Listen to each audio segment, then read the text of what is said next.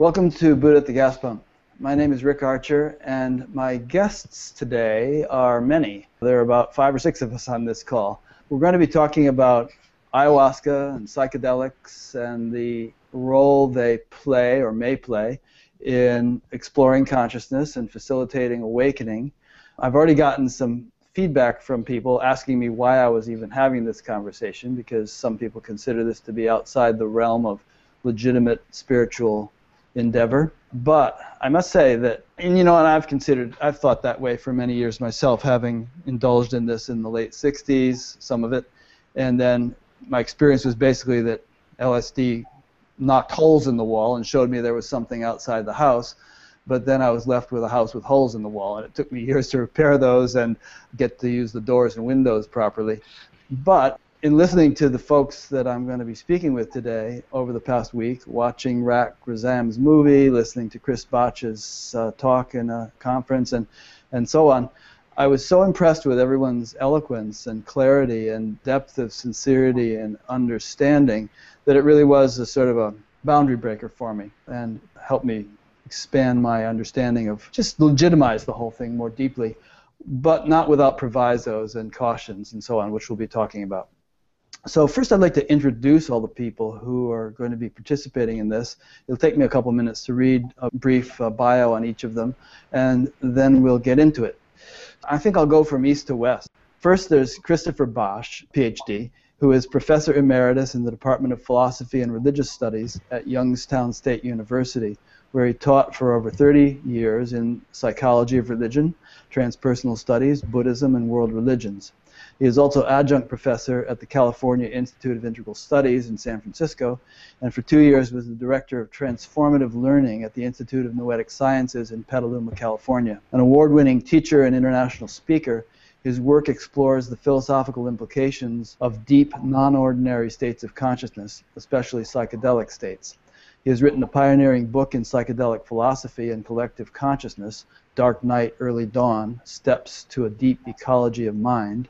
In addition, he has written Life Cycles, Reincarnation and the Web of Life, a comprehensive study of reincarnation and karma in light of new information emerging in contemporary consciousness research.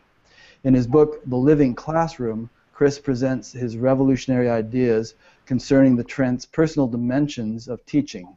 In addition to working with sacred medicines, Chris has been a Buddhist practitioner for many years. So welcome, Chris. Welcome, Rick. Thanks for inviting me. Nice to be here. Jeffrey and C.L. Backstrom, working to the west now, they live about a block south of me in Fairfield, Iowa, and they're among many people who make Fairfield an interesting place to live.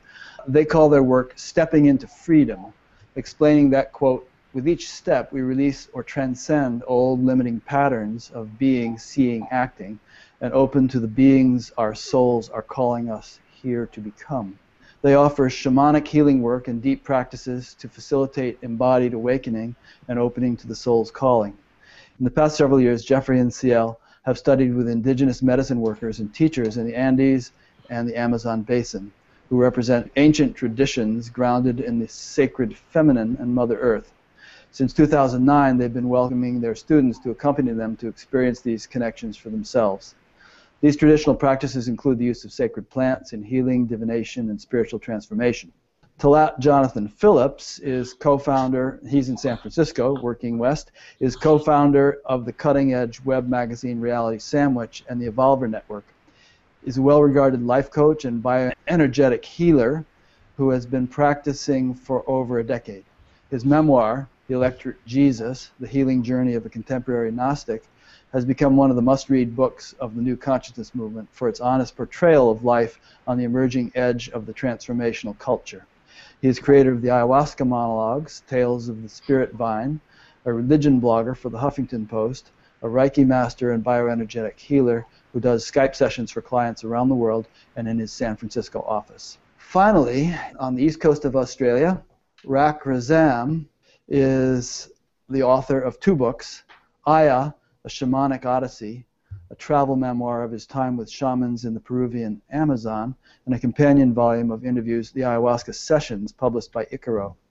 In 2006, he visited Peru on a feature magazine assignment to see what the almost mythical archetype of the shaman was really like in the 21st century. Excerpts from Aya, A Shamanic Odyssey have been published in Australian Penthouse, High Times, and Filmmaker Magazine Online. He was also interviewed and appears in the CBC's 2007 audio documentary In Search of the Divine Vegetal, talking about his ayahuasca experiences, which has been broadcast twice due to special demand to millions of people throughout North America. The founding editor of Undergrowth, Australia's leading counterculture arts and literature magazine, Razam is an experiential journalist who participates in the experiences he writes about, giving his global audience an intimate familiarity with his subjects. Great. So that introduces all of you.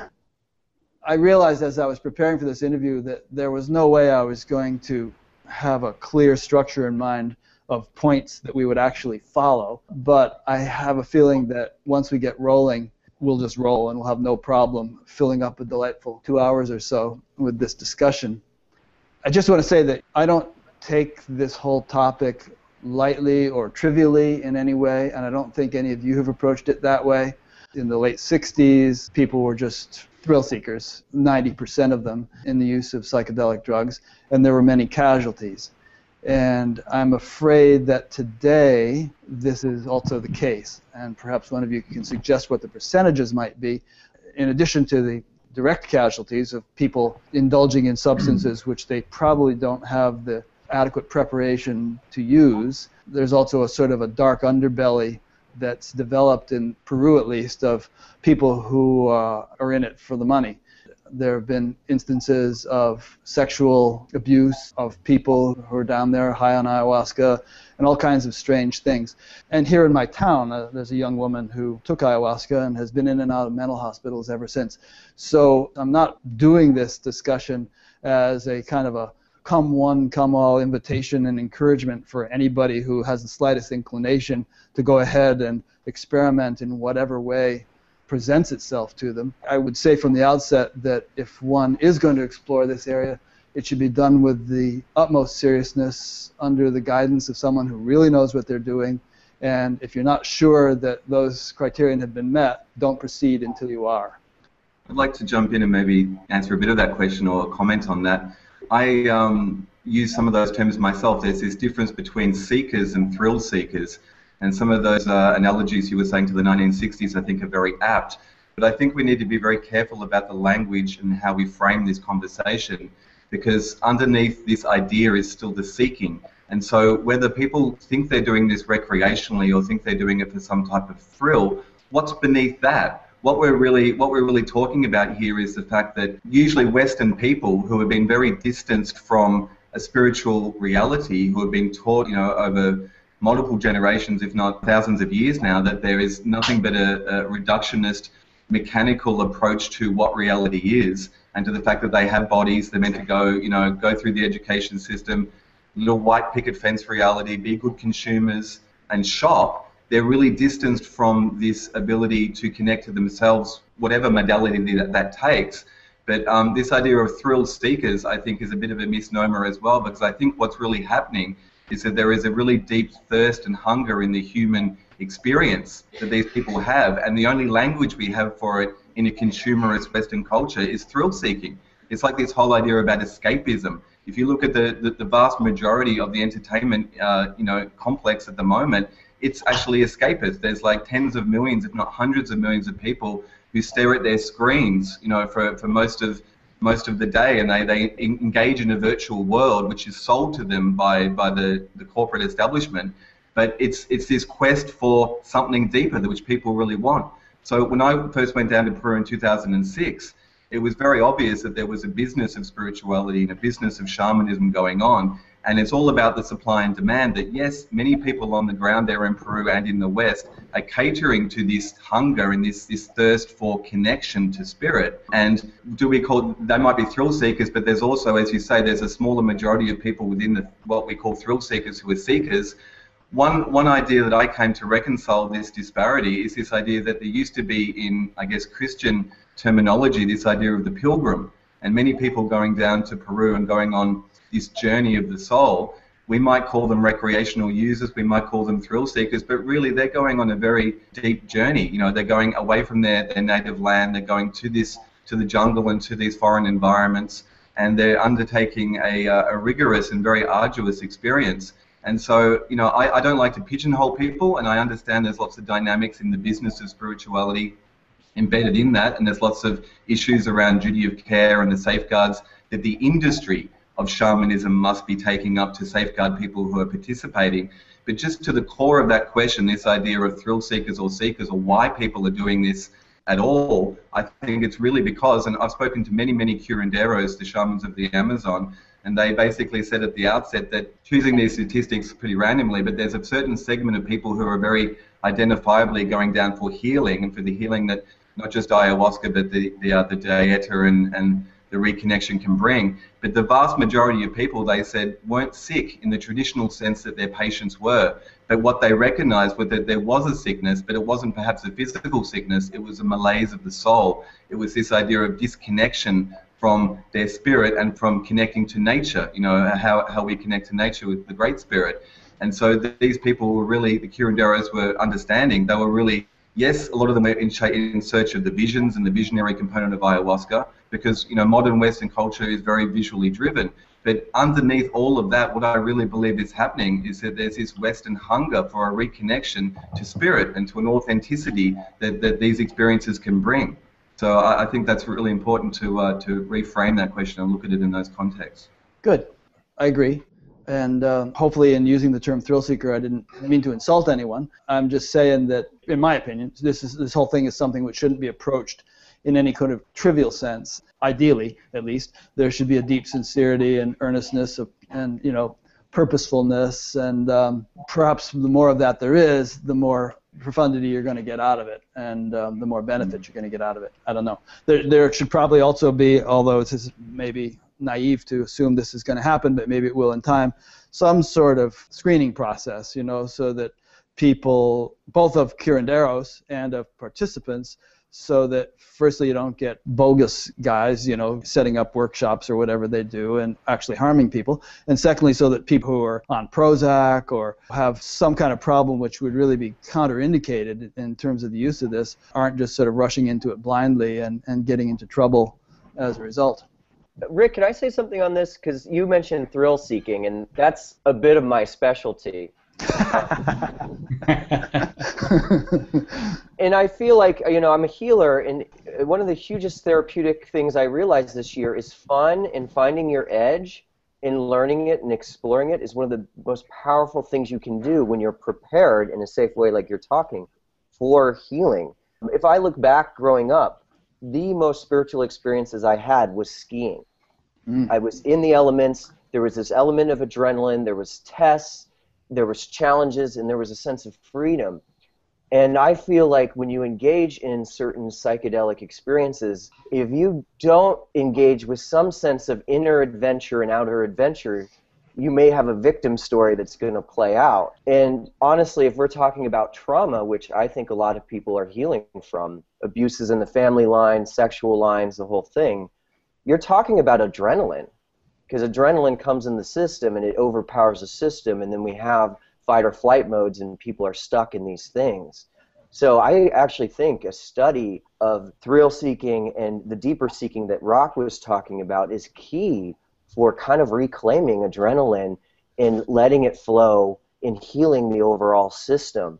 I've noticed it. I became obsessed with big wave surfers because they literally, as an energy healer, they were riding giant waves of energy for massive adrenaline rewards in it. And I think you have to be careful of that. I think there's an addictive thrill seeking, but I do think being prepared and being a good psychedelic surfer is like key to going into this work, because a sense of bravery, what I heard Rock talking about, is almost like a hero's journey. And if we're going to overcome a lot of the personal societal issues that are kind of embedded in our psyches, I do think a sense of courage and humility combined are key in accessing these more complex biodynamic dimensions that can be opened up. Good. Let me, Chris or one of the Backstroms, would you like to respond to that? Yeah, I'd like to, along the same topic. One of the times that Jeffrey and I took a group of people to Peru, to the jungle, to go to one of the retreat centers, and this particular center was established by a woman, an Australian woman who is an addiction counselor. She herself is an alcoholic, although she's not currently drinking. And she found that with her clients that she felt like the talk therapy she was doing with them was bringing them to a state of sobriety, but not very quickly and not very permanently. So she started bringing in ayahuasca as another way, another medicine that might be able to get to the deeper causes, unroot the deeper causes of their addiction. She herself is not a curandero, and so she doesn't lead the ceremonies, but she would bring her clients to other curanderos in South America, and then she would then coach them throughout the week of their ayahuasca ceremonies and things like that. Anyway, she set up herself a whole center herself, and a lot of the clients that come there have addictions. But when Jeffrey and I found her, we didn't go there because we had particular chemical addictions, but I just trusted that she was all about healing, and the shamans she would work with were about healing. So one time when we went there with a group of people, and these were all people that were seeking awakening, the first night, in my first night of ceremony, a lot of difficult material came up for me physically and emotionally, such that the shaman, who was also working with us, not just the medicine we drank, but was working through his sacred songs and other kind of extraction processes he used. He worked with aromatherapies and light therapies as well as the songs. But the next time he said, Ciel, I don't want you to drink tonight. I want you to come to ceremony. I want to do healing practices on you, but I don't want you to drink. And then 2 nights later he said, Ciel, great, I want you to come to ceremony. I don't want you to drink. And so this trip we went, there were going to be 5 ceremonies, and he did not have me drink ayahuasca 3 of those 5 ceremonies. He gave me some perfumed water to drink. Different people on the retreat came to me and said, aren't you disappointed? And I said, no, I did not come here for experiences. I came here for healing. And I'm trusting that this man is finding the best path of healing for me, that's using other plants. He was doing other healing processes with me during the day as well. And so for me, the whole idea of going to the jungle where this plant grows with people who has been part of their culture for a long, long, long time, where healing is more of their intention. And it's not to say that there aren't newer shamans down there that are out for money, but there are very many reliable healing centers and curanderos down there who really have it as their intention, a holistic healing for their clients. And ayahuasca may not be the main ingredient of the healing that they are invoking in people. So yes, I do like the fact that it's important to be looking for the center and the ayahuasqueras that you're working with, but it isn't all about experience. To me, it's more about healing, however that comes, with a whole bunch of different kinds of plants and healing techniques, of which ayahuasca was still his teacher that informed him how to work with me in a different way. Good. Jeffrey or Chris, you want to chime in? No, I'm pretty comfortable with what I'm hearing. Okay. Jeffrey, you have anything to say, or shall we carry on? Can't hear you at all. We'll have to do something about your voice. Work on that for a minute. If I can add something then while Jeffrey sorts out the sound issues. It's very difficult to make generalizations in this situation because there's so many different types of psychoactive substances and so many different contexts and so many different healers that work in different ways. And I understand the reservations that the spiritual community, particularly the contemplative community, has towards psychedelics. We have that old historical prohibitions against drugs which cloud the mind in Buddhism, and psychedelics have often been interpreted as drugs that fall under that category. To me, the critical difference, whether there is spiritual value to working conscientiously with psychedelics, is first whether you're working recreationally or working therapeutically. And I think we're all on the same page that it's therapeutic work, which is the important work. But then when you're working even therapeutically, the states that one enters into are temporary. That's the nature of the beast. They're temporary. So the critical condition, I think, is how you choose to work with these temporary conditions and whether you're trying to effect a fundamental shift in the baseline of consciousness, fundamental healing of the various pathologies of ordinary life, so that consciousness can become more pliant, can become more open, relaxed, more sensitive to its own ground of being. If that work is being done in that fashion, I think it can be very helpful and can be well integrated into contemplative practice. If it's not being done in that way, if it's not being used to confront the deepest hurts of the human spirit, then it's probably a distraction in one way or another. I just want to say that the effects of meditation are temporary too. You know, it's a non-drug thing, but they're cumulative. You meditate every day, then there's a cumulative influence over time. Mm-hmm. And obviously the same would be true of drugs. They're producing a change in the brain or whatever. And I mean, in listening to some of your talks, Chris, you mentioned that at a certain point you decided to kind of ease off on the high dosage LSD explorations because it was taking a toll on your body and perhaps especially on your subtle body. I'm just playing devil's advocate here, throwing out some of my doubts and questions. I wonder about the subtle influences of these things. I think Rock said in his movie that ayahuasca actually has a cleansing influence on the brain, or I read that someplace. It flushes the brain clean and improves receptor sites. So that's interesting if it's true. I mean, sometimes you hear about the use of drugs causing receptor sites to be, less receptive to the body's own chemicals that it produces when it's become dependent upon ingested chemicals. And particularly, I guess that's true of the harmful ones like heroin, which I guess lowers your receptivity to natural serotonin or something, or so I've heard. So I'm just wondering, like, some of these curanderos who've been doing this since the age of 14, and now they're maybe in their 30s, 40s, 50s, how do they strike you as human beings? You know, we have a certain image in mind of enlightenment and what that might be. All of us from our various backgrounds have pretty clear conceptions about that. Do these fellows seem to be measuring up to that type of thing? I mean, Rock said in his movie that certainly most of these people are still flawed human beings, and of course the same could be said of most Eastern gurus, you know, the various things that end up happening. But what is the long-term influence? And as in the case of CL, is there a certain point at which further ingestion of chemicals would be counterindicated because you don't need them anymore? You've already achieved whatever it is they're capable of providing. Or is it a never-ending investigation? To give context, the quote that you mentioned is in my film My Awakenings, is looking at the study that was done in the early 1990s by Charles Grob, I think, and Dennis McKenna and a few other Western scientists and doctors who were studying members of church groups like Ineo de Vegetal, looking at what regular ayahuasca use did to them on a physiological level. And they did, double-blind controlled test studies on them, and they found that basically ayahuasca was working on the receptor sites of the brain, and it was basically flushing everything clean and almost like defragging, like on your computer when you do regular maintenance, It's like it was linking everything back up. And so it had a very verifiable, scientifically proven healthy effect on the brain structure, as well as working as a purgative and working to cleanse the body as well. What they also noted in that study, though, was that it was also the follow-up, and not just the peak experience, but it was the follow-up in the days and weeks around the ayahuasca ceremonies with groups like Ineo de Vegetal, who were a community. And so it was that integration time which was so important to the holistic nature of the experience, into integrating it into their lives.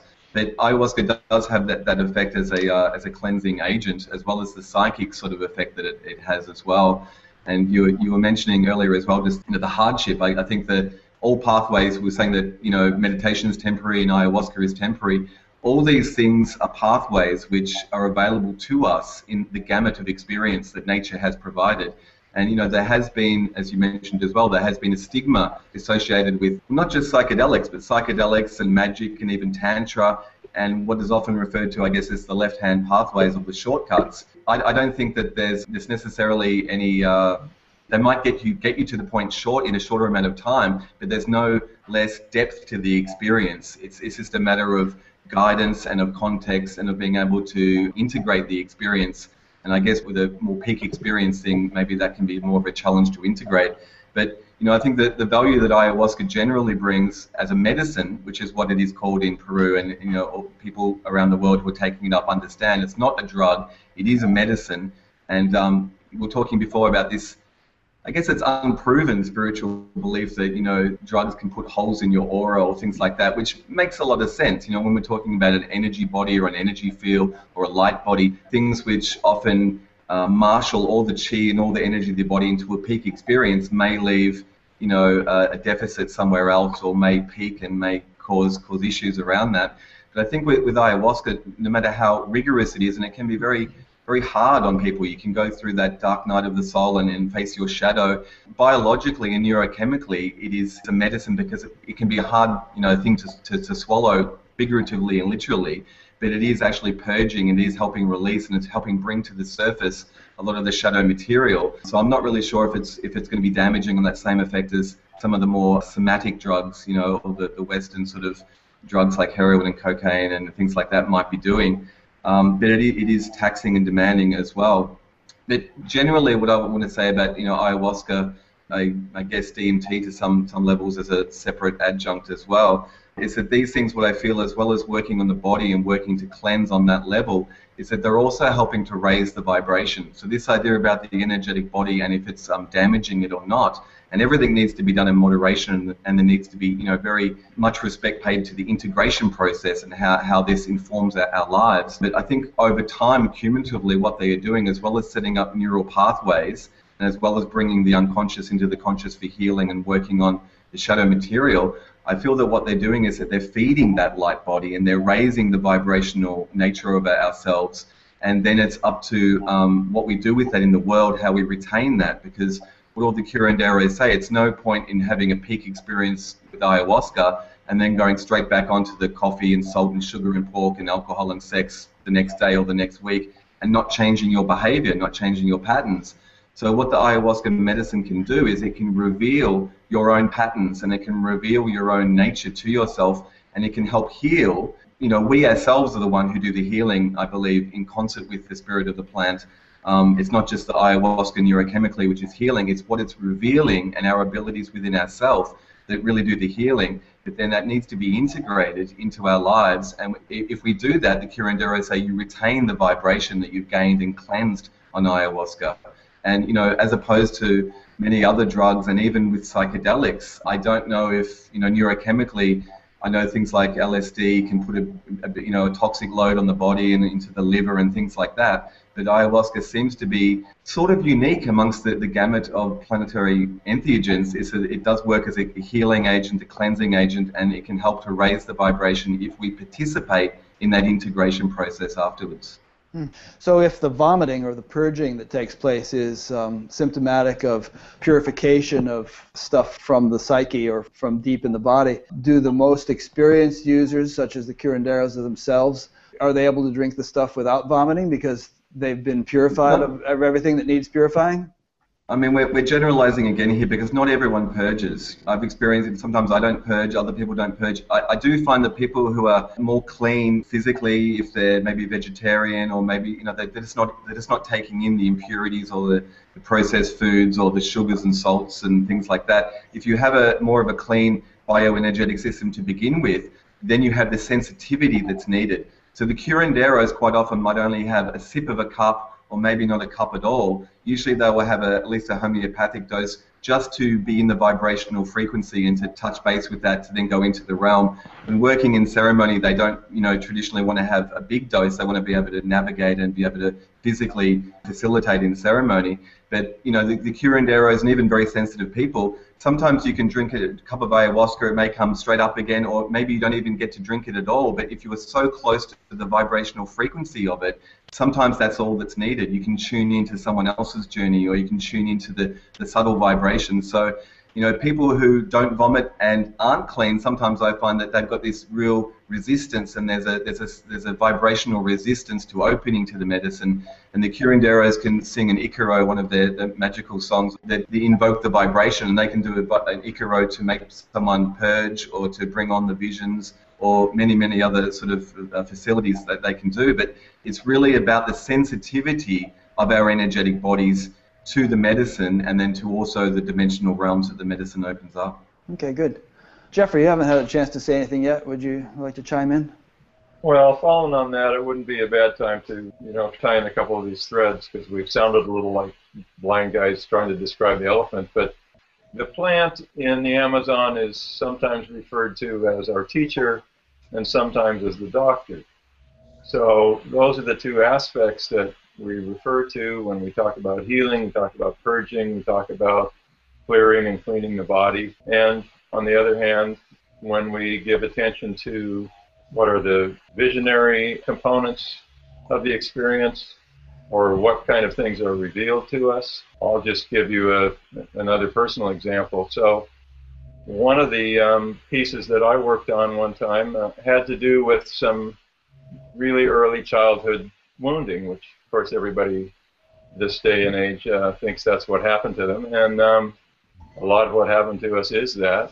But the ayahuasca then showed me where that came from, and even generationally. And I had an experience, an inward experience, of going to one of my parents in his childhood and seeing that wound in his field and extracting it, and then experiencing this great burden kind of lift off myself. Now, it wasn't until a trip or two later that the curandero I was working with wanted to show me a bit about how to do extractions, and he said, watch for the red spot or red light in that person's field, which is what the experience had been that I had. So there was some teaching going on and some healing. I'm sure we're going to hear from Chris particularly on the teaching side, because I've loved what he's contributed in terms of depth psychology and this kind of work from what's a little bit more of a Western perspective. But there's something I have to go back to, and that is the reference you made early on, Rick, to a young woman who is now having a very hard time, and it clearly seems to be connected to an experience that she had. It's really important to recognize the need for care, and I guess I'd have to say even for some kind of regulation. Things that are illegal fall into the hands of criminals, in part because there's no care taken by the broader culture to assure that those substances are going to be pure. And we've heard a lot of stories about people drinking ayahuasca that had some other plant mixed in. Sometimes this is done to make the person more open to suggestion from a ne'er-do-well of a so-called shaman, and that, as far as we know, was probably what happened to the woman in our community. So your concern about safety, I think, is a very important part of this whole discussion. But I don't think it's so much a part of the question of whether ayahuasca, properly prepared and working with someone who's dedicated and had years of experience in a safe surrounding, is a viable adjunct to our healing and awakening process. That safety piece is very much about how we, in Western culture, are going to come face to face with these whole other dimensions and these other kinds of medicine and decide whether we're really a free culture or not. And if we are, how to make it possible for people to have this kind of deep healing and these profound awakenings without having to worry that they're going to be taken advantage of. It's kind of like if you thought, well, the Christian churches, we can't regulate them, so we're not going to worry if there's some scoundrel who calls himself a preacher and spikes the communion brew with some sort of illicit chemical. It's a political issue, and it's one that needs to be addressed. Chris or Jonathan, I haven't heard from either of you in a while. Either of you feel moved to say something? Well, I guess, yeah. If you work with psychedelics, or whether they're organic or synthetic psychedelics, you have to pay a lot of attention and work very deeply with the energetic systems of the body.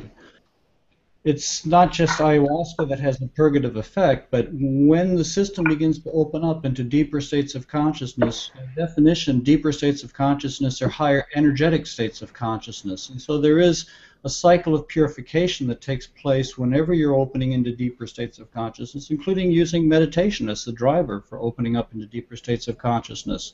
And there is a building up of energy and a catharsis sometimes and a letting go of that energy and throwing up or purging, throwing out a lot of physical energy out of the body, throwing up a lot of emotional energy out of the emotional body, a lot of mental constrictions out of the mental body. That's the nature of the game, I think. Whatever type of substances you're using, if you're working therapeutically to fundamentally increase awareness of those basic blocks or obstructions. But I'd like to sort of shift the conversation a little bit and take it out of the personal realm, because so far we're talking about personal blocks. are ancestral blocks, with Jeffrey talking about his father. But you can open up into states of consciousness that are so profound, you start working with very, very large swaths of collective blocks. So the energy involved in those collective blocks is many orders of magnitude more intense and higher than working with personal blocks often.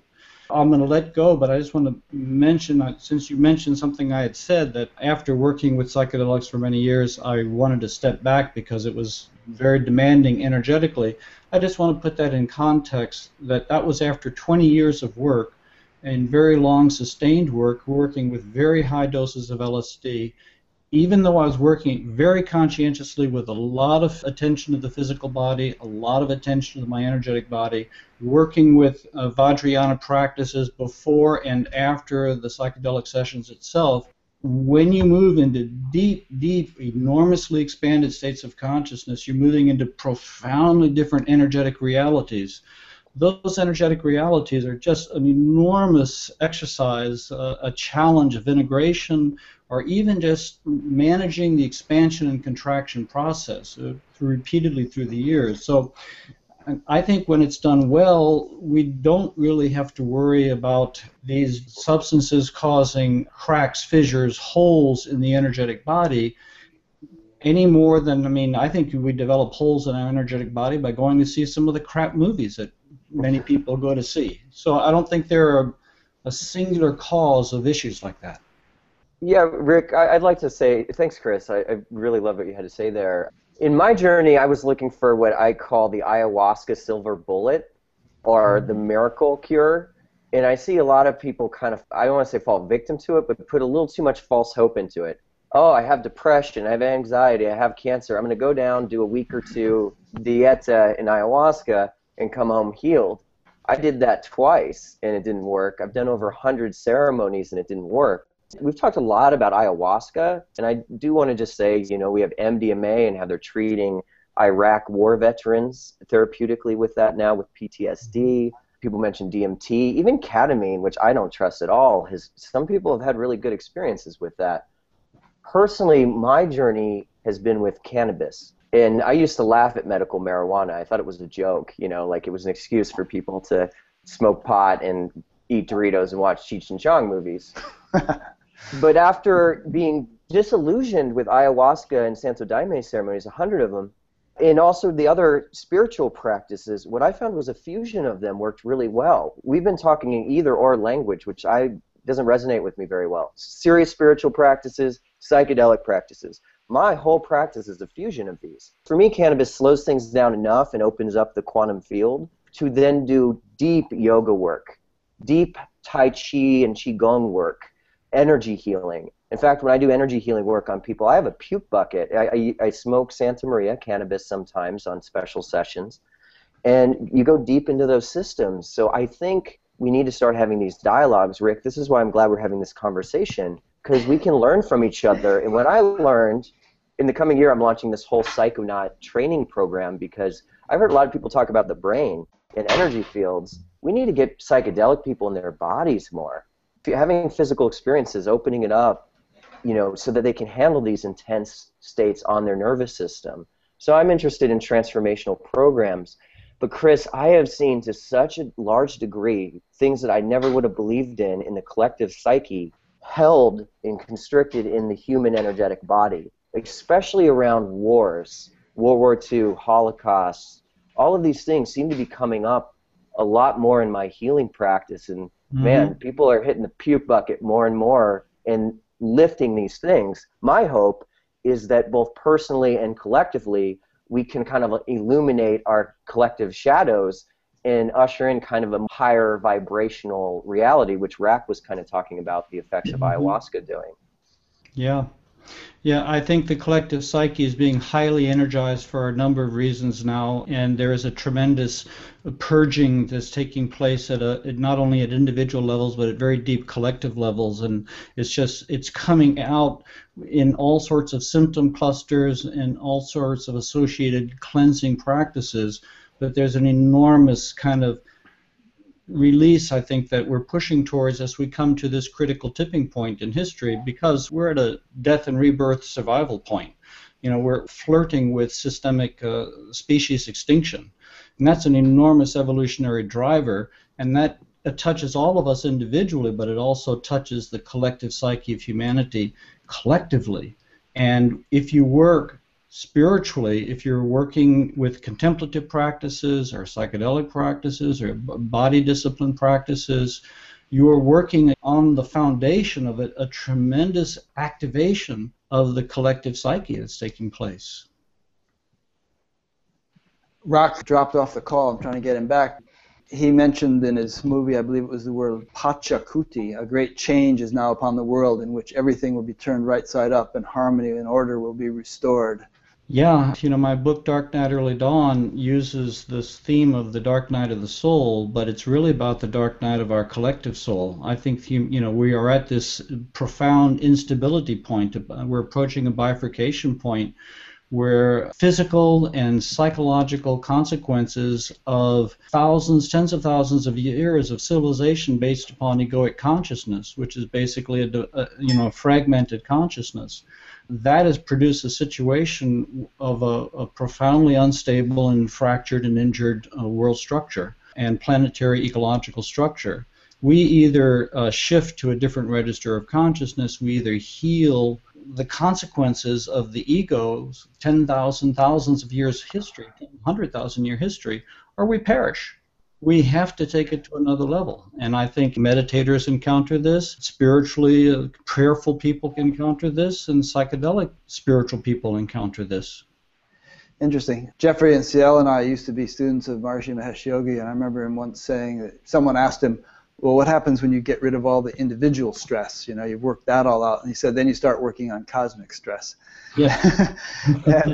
and he was always fascinated with collective consciousness and doing experiments in which you would take large groups of meditators and put them in a trouble spot, such as Iran. I spent 3 months there just before the Shah left, and seeing what effect their collective practice had on the measurable statistics, such as war deaths or crime rates or things like that. And the principle being that there is, Jeffrey lent me a book by Stanislav Grof, and he had this little diagram which showed like individual consciousnesses, these little tiny nubs, and then it was almost like a fractal, and then bigger nubs, which would be like a family consciousness or a tribe consciousness, and going down to the sort of a collective global consciousness. And I imagine we could even go out and think of solar system, galaxy, clusters of galaxies, each having their own collective consciousness. And there's a reciprocal influence between these larger sort of collective consciousnesses, if that's a plural, and individual. One can influence the other back and forth.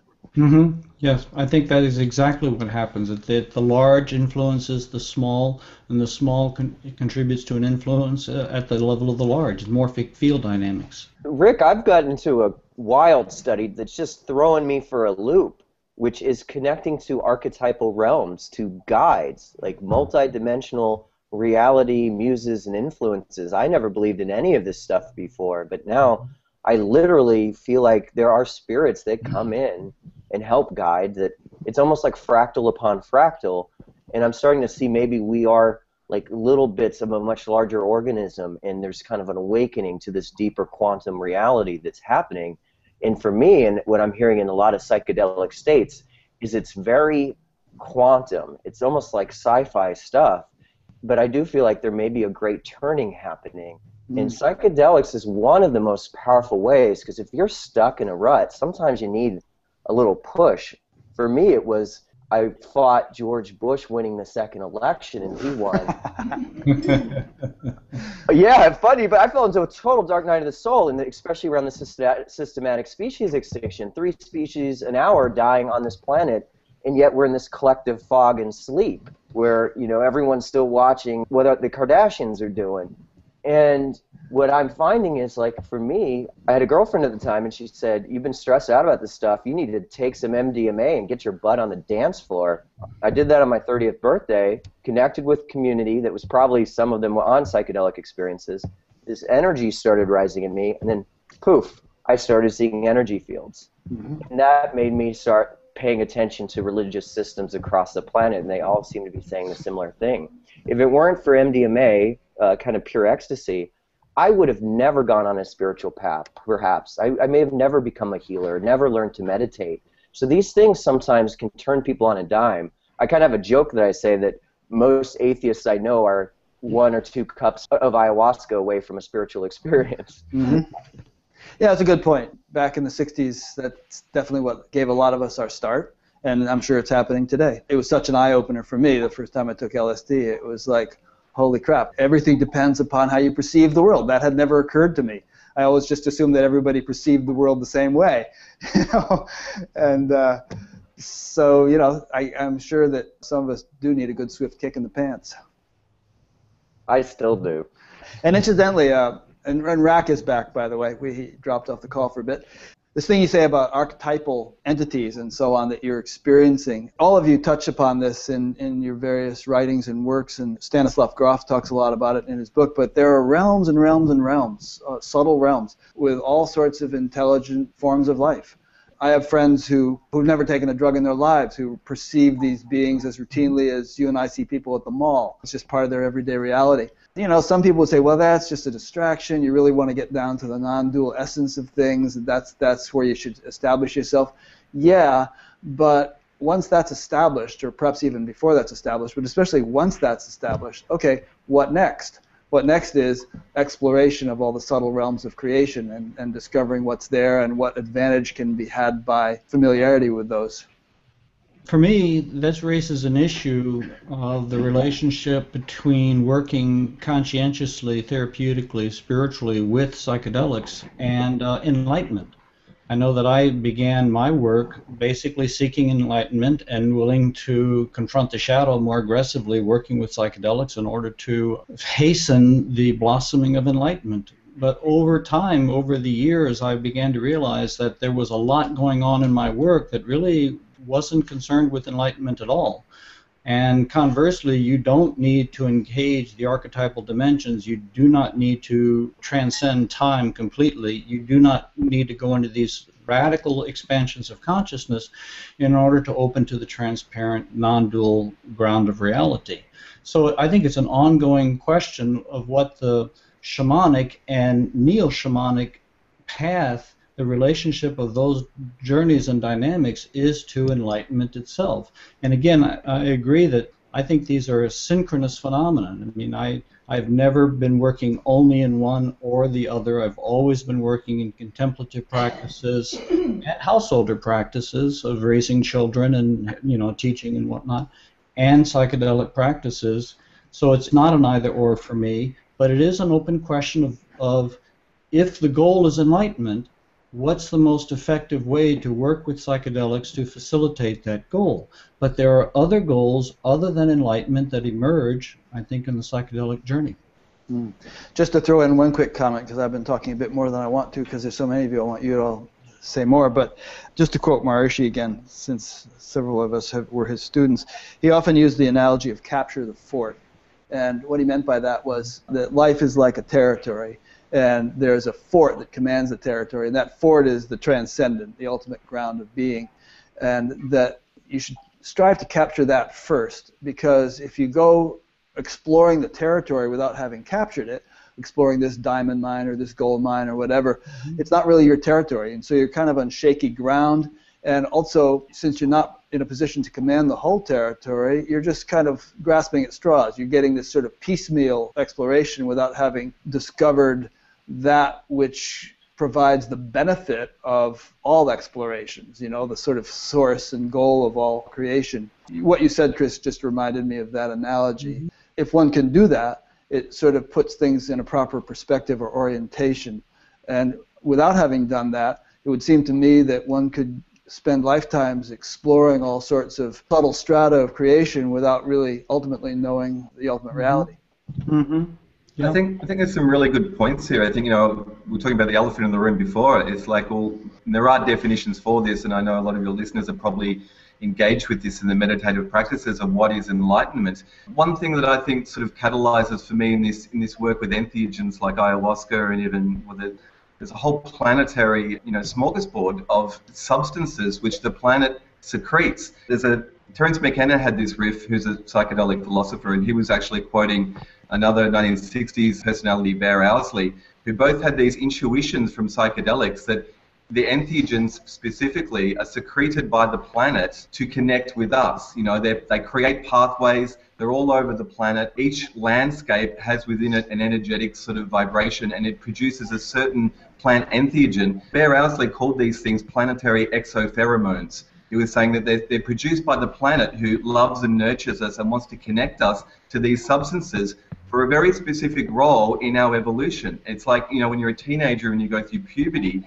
is that these pheromones course through your body, and all these different catalyzing changes happen, and they happen at a certain stage in your evolution for a reason, because it's built in.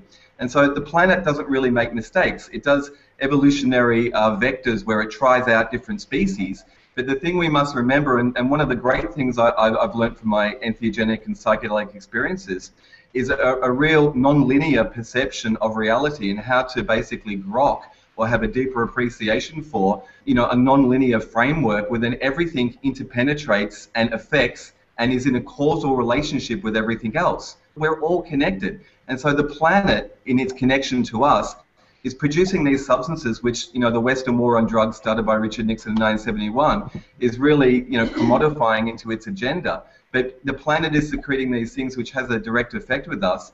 Medicine people across the planet have retained this knowledge and retained these portals to these larger states of awareness. But are these states of awareness enlightenment? Not necessarily. What they can open up are pathways for hyperdimensionality, pathways for an appreciation that the life force permeates higher dimensions.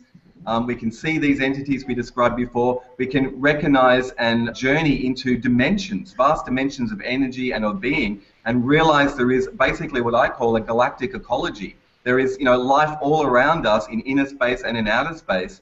Some of these substances can bring us back to this awareness. So this idea of these substances as planetary exopheromones, or, you know, I look at them as almost training wheels, that at some stage in our evolutionary history, I think we've all had the sensitivity of a vibrational sensitivity to engage with the larger dimensionality around us. But as we've come into the last 6,000 years of his story, of agriculture and of industrialization, of cities, of EMF, we've basically been eroding and declining from our full energetic potential. So at this point, you know, nature's giving us these substances as reminders and as healing agents to cleanse, to regain our own ability to the Buddha lies within, or to be enlightened, or these types of phrases we might say. But is it real enlightenment? I think it's actually just remembering that these potentials exist, and then eventually when we have regained this ability as a species, we don't need the substances. These are stepping stones. These are training wheels the planet is guiding us very carefully and gently to say, remember, remember, remember, you can do this yourself. And whether that means stepping up to, you know, the curanderos in Peru, so there's all these hyper dimensions, there's these levels of the ayahuasca experiences, you go deep into what I call the Godhead, you know, and the Sufi mystics called the Godhead. We can travel into these spaces, but, you know, we can bring something back, whether that's an entity, a good or a bad thing, or the knowledge of these realms, and we can perhaps map these realms, and we can be explorers for our species. But ultimately, I think there's going to be a tipping point where, as a species, we regain the ability to navigate and to operate as galactic beings or hyperdimensional beings, and then we don't need these plants. We basically have the ability within ourselves. Beautiful. Jeffrey and Ciel, I haven't heard from you lately. Say anything? You know, this whole subject about ayahuasca and plant medicines and awakening and enlightenment. We've had the great fortune in Peru to work with one young medicine man who is native to Peru, to the Andes, and he also is experienced with some of the plant helpers there, mostly with San Pedro cactus that grows in the Andean regions, and a little bit with ayahuasca, although he does not himself lead ayahuasca ceremonies. And so here we come from this long-term background in transcendental meditation and this desire for enlightenment. And with him, it was curious. It took me many times of being with this man to realize that we were ultimately talking about the same thing. He just didn't call it awakening or enlightenment. It wasn't like an attainment for him, because in that culture, it's as if being one with the Creator is just a given.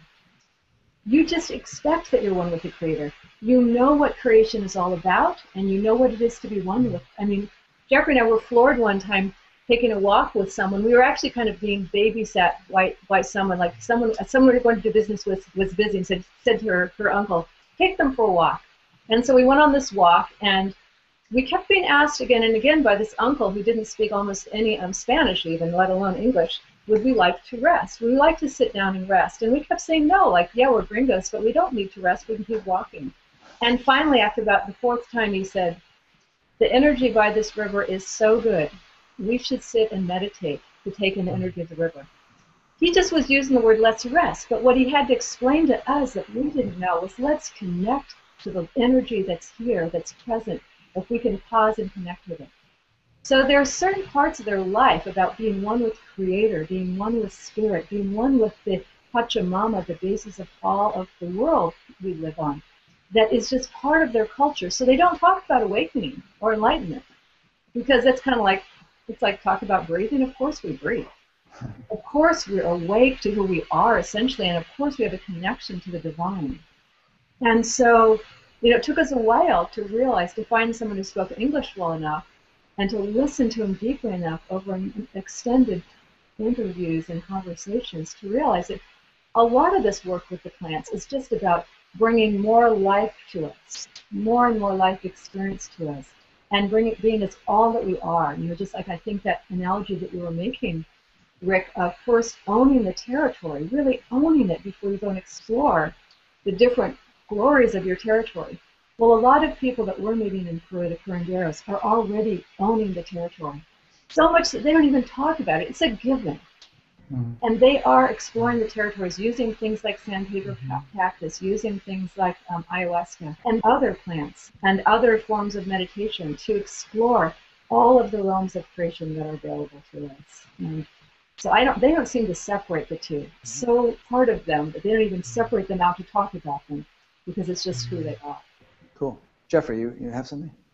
Well, I mean, the other overlap is between healing and awakening, or purification and enlightenment. There's a sense in which the only thing that prevents us from recognizing our true nature is all of the, and I guess I'll say ego structures, but the kind of coping that we create in response to trauma, whether it's young in this lifetime or whether it's perinatal or whether it's collective unconscious, we are always fortifying ourselves against that. And this process of purification or cleansing or healing, just by allowing us to release those, is really the same process of opening or coming into an enlightened or an awakened state. They're really just two ways of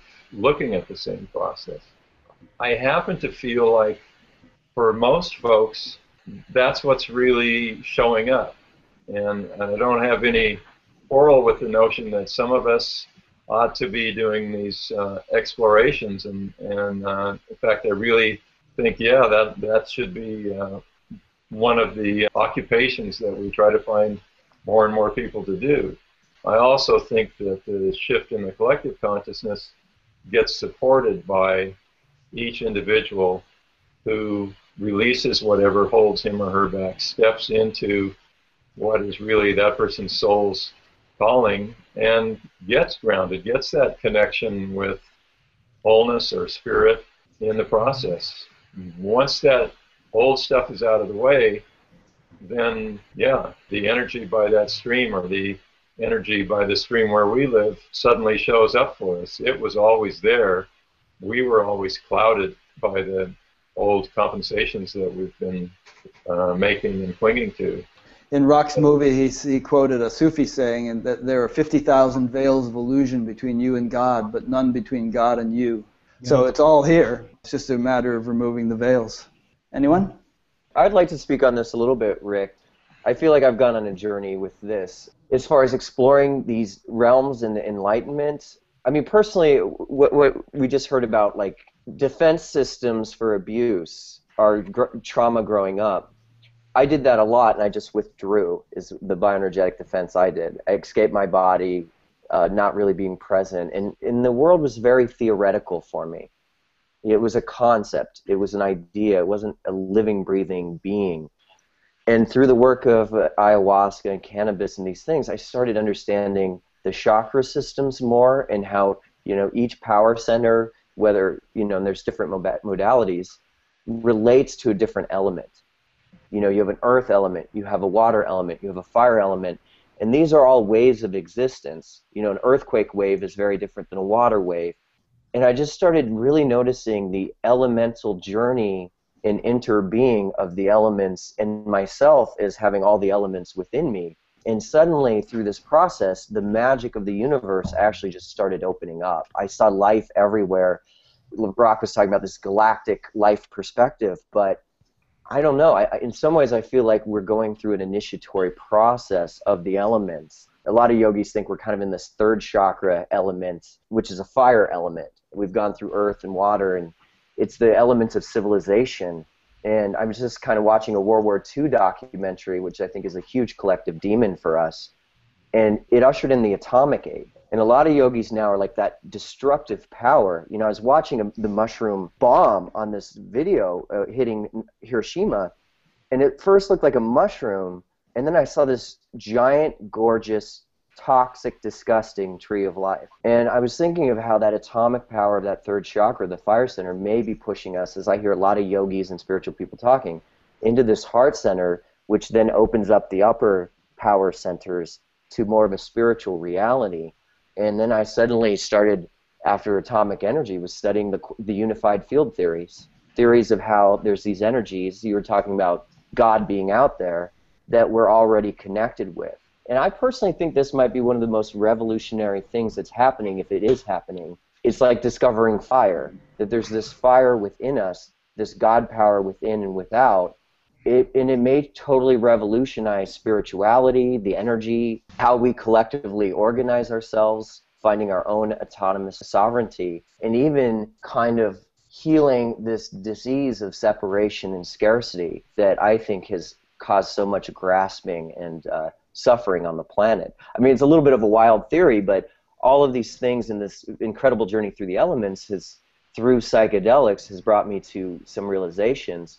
And maybe most importantly, what it brought me to was just feeling more like an initiated man instead of like a angry boy, child, teenager. Suddenly it's very exciting to be like a male Homo sapien on this planet at this extraordinary time, realizing it's all up for grabs and everything dies and is reborn.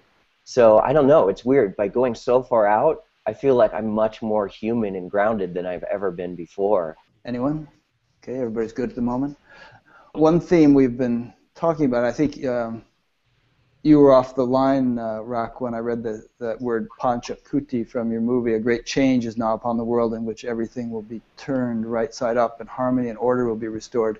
I interviewed Llewellyn Vaughan Lee a couple months ago, and he's written a book which is a little pessimistic. He almost seems to feel that we're not going to make it.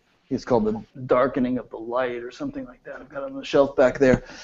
My hope is that just as we have the notion of a tipping point in the climate change discussion, beyond which it'll be impossible to reverse the runaway global warming, we may be on the brink of a tipping point in spiritual evolution for the world, which we could be very close to without even knowing it. Because generally when phase transitions happen, they're not evident until they have happened. Like even the boiling of water, you know, it can be almost 212 degrees Fahrenheit, but it doesn't look any different than if it were 100 degrees Fahrenheit. But then as soon as it reaches the boiling point, it starts turning to steam.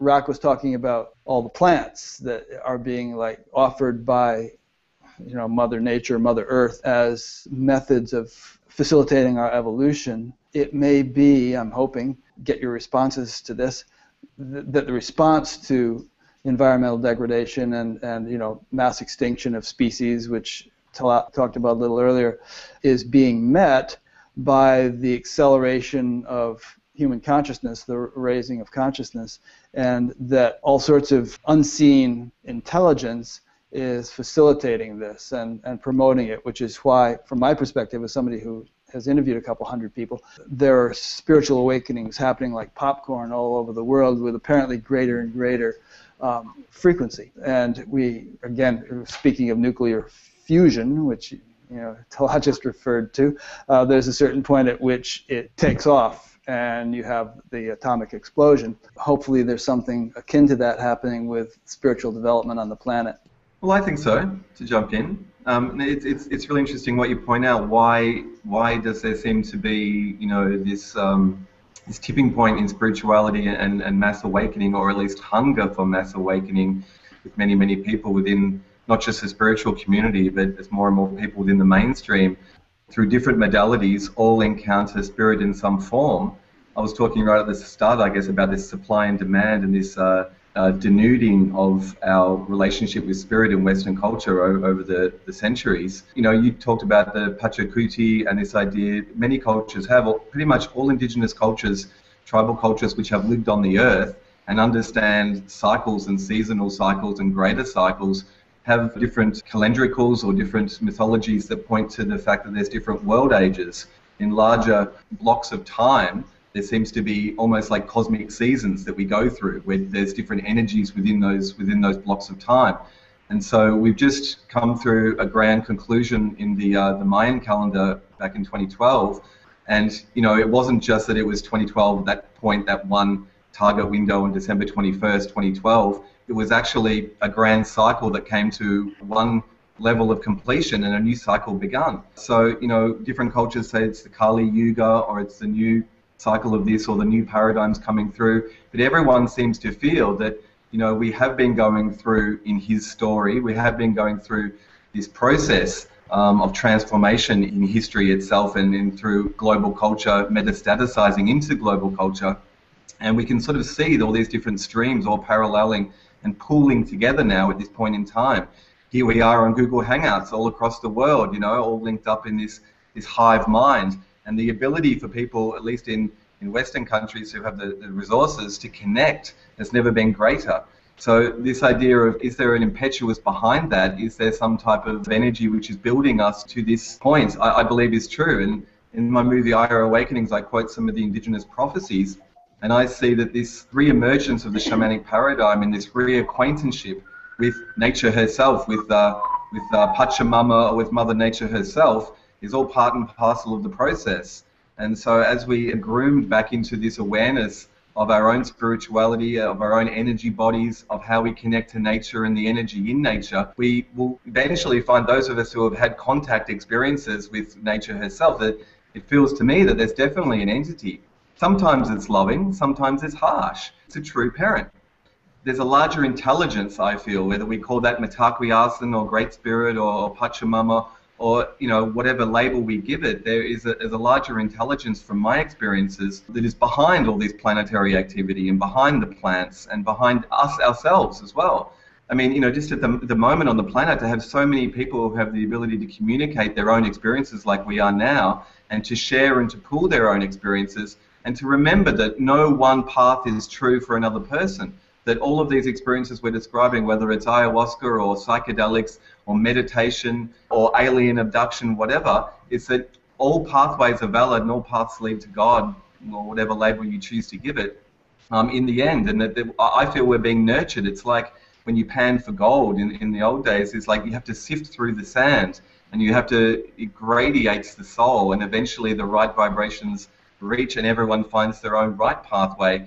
That there is a collective awakening happening as we come full circle. My shorthand for this is that we've basically been going through a long periods of history where it's like when you're on a mobile phone and you lose reception. You go down from a 4-bar signal to 1 or 2 bars and it gets a bit fuzzy. It's like we've not been receiving the right signal from source. And so my shorthand is that we're getting 4-bar galactic signal now. It's coming through because we're cusping over into this new geophysical sort of pattern where we're lining up in a different alignment with the center of the galaxy and the Milky Way and all of the astrophysics to it. But also there's this energy coming in, animating things, and we're getting more. We're getting a larger signal, and it's animating. And it's like when you're out camping or something and the sun comes over the horizon and the day starts and the animals wake, and then you feel that heat and you can't remain asleep any longer because it's getting hot.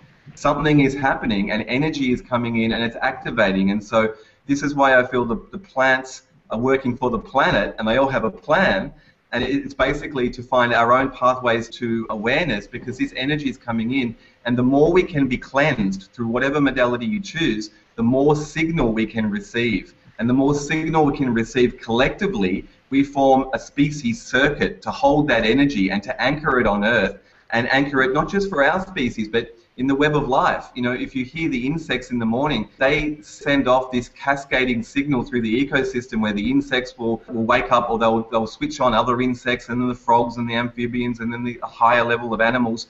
And nature herself speaks through all the species at once, not just the humans. And so as this energy comes through and animates and sort of expresses itself, it cascades and it activates all the other species, because collectively we form an interspecies symbiosis and a group circuit to hold the energy coming down. And that awakening isn't just that we're there, we're awake, we're going, what do we do next? We have a role to play, you know, on the planet, as the collective intelligence of the planet, to hold the energy coming in and then to express that, however that is. And that is the cusping into the new paradigm, which we'll have to do it when it happens, and it's happening. Beautiful. I can see why you're a journalist. You're so articulate with this stuff. It's a joy to listen to you. Thank you. Rick, I wanted to say a little bit about this Pachacuti word that you threw out. And so Pacha is just the most simple definition of Pacha is just time and space. And then Kuti is just a turning over. So again, it's just a turning over of our time-space continuum. The people, it's a Peruvian word, a Quechua word, and so the people, especially in the high Andes in Peru, their culture was telling them around the turn of the 20th century was going to be the next Pachacuti, the next turning over. And one thing that they noticed in that turning over, they don't necessarily know that it's going to be a good thing or a bad thing, but things are going to be turned over. And they particularly started noticing their glaciers melting at a place where there's going to be melting every year, but there shouldn't be continual receding year after year after year after year, so that the glaciers are not, because that's what's going to bring them their next harvest, you know, with the snowmelt. And they started noticing them receding at an alarming rate. So without any TVs or anyone telling them about global warming, they could see the effects that were happening, and they thought, this is the sign of this Pachacuti. We need to do something so that this change can be held by the collective in a way that will bring us all forward in life. And so one thing that they started doing amongst themselves, talking, was what can we send to the rest of the world? Like, what can we, you know, kind of a gift to the rest of the world that can help the whole world through this change? And the people from Queros, at least in the high Andes near Cusco, put together, with some help of some Westerners, a series of initiation to help each of us become more fully present who we are. So, for instance, that one of these initiations is to initiate healing, both for ourselves and others.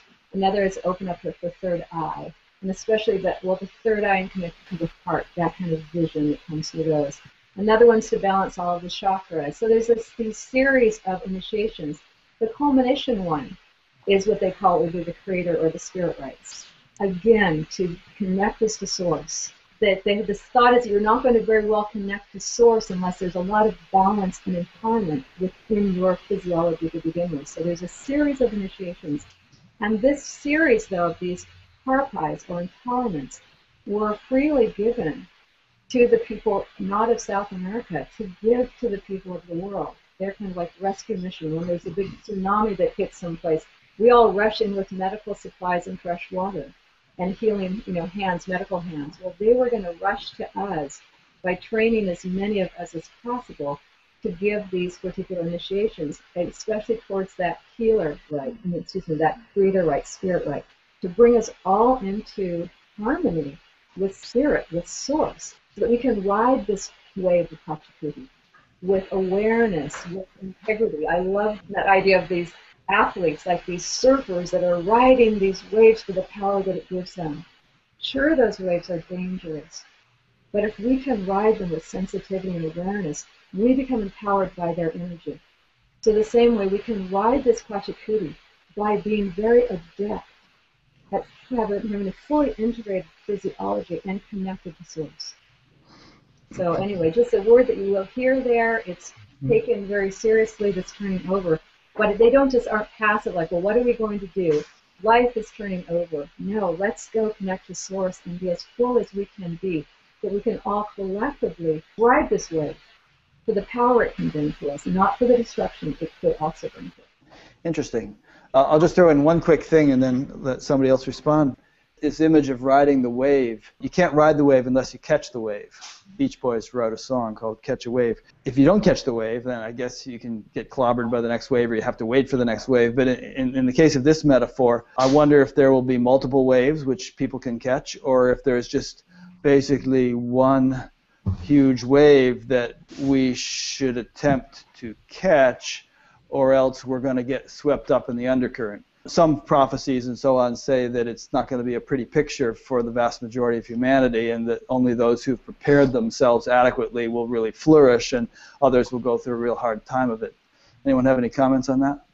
I'll throw in. I'm really comfortable with what CL has said and what Rak has said in describing the dynamics that we've entered into and are entering into.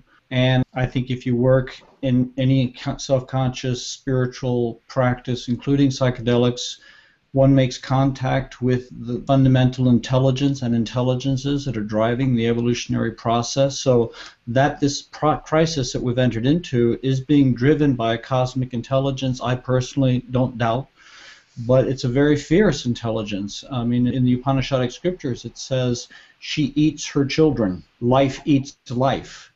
So the fact that it's compassionate and the compassion of oneness, and the fact that it's intelligent, and the fact that it's extending us countless invitations to learn and grow and become more fully what we already are in essence, that doesn't mean that we won't go extinct in the process, because we're extinguishing life on this planet faster than any time since the meteor that took out the dinosaurs hit. So we may not have the right to this planet if we're willing to allow, if not cause, the extinction of life at the pace that we are. Among my circle and people who are very conscientious students of global patterns, I'd have to say that there's a very educated 50-50 assessment of whether humanity is going to go extinct in this process.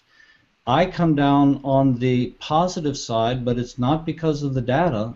It's really the only thing I rooted in ultimately is my own visionary experience. But I don't think we're going to change deeply enough at the soul and at the collective level without an enormous amount of pain in the process. Many estimates are placing the carrying capacity of the planet, of the new Earth, which means the eco-compromised Earth, at somewhere between 1 billion and 2 billion people. We're going to hit 9 billion by 2025. So between 1 or 2 billion and 9 billion, that's a die-off of potentially 7 billion people. The ordeal that's mounting in the 21st century, the ordeal of loss of that many of our children, is just going to be painful beyond our imagination right now. My concern is not whether we make it. I believe deeply that we will make it. My concern is more how many of our children are going to die before we wake up. The faster we wake up, the faster we cooperate with this process, the fewer of our children will have to die. The stronger we will be as a species coming out of it. Even if we make it, we could cripple the species so badly, it could take us 500 years to recuperate and get our feet back underneath us, our survival feet back underneath us.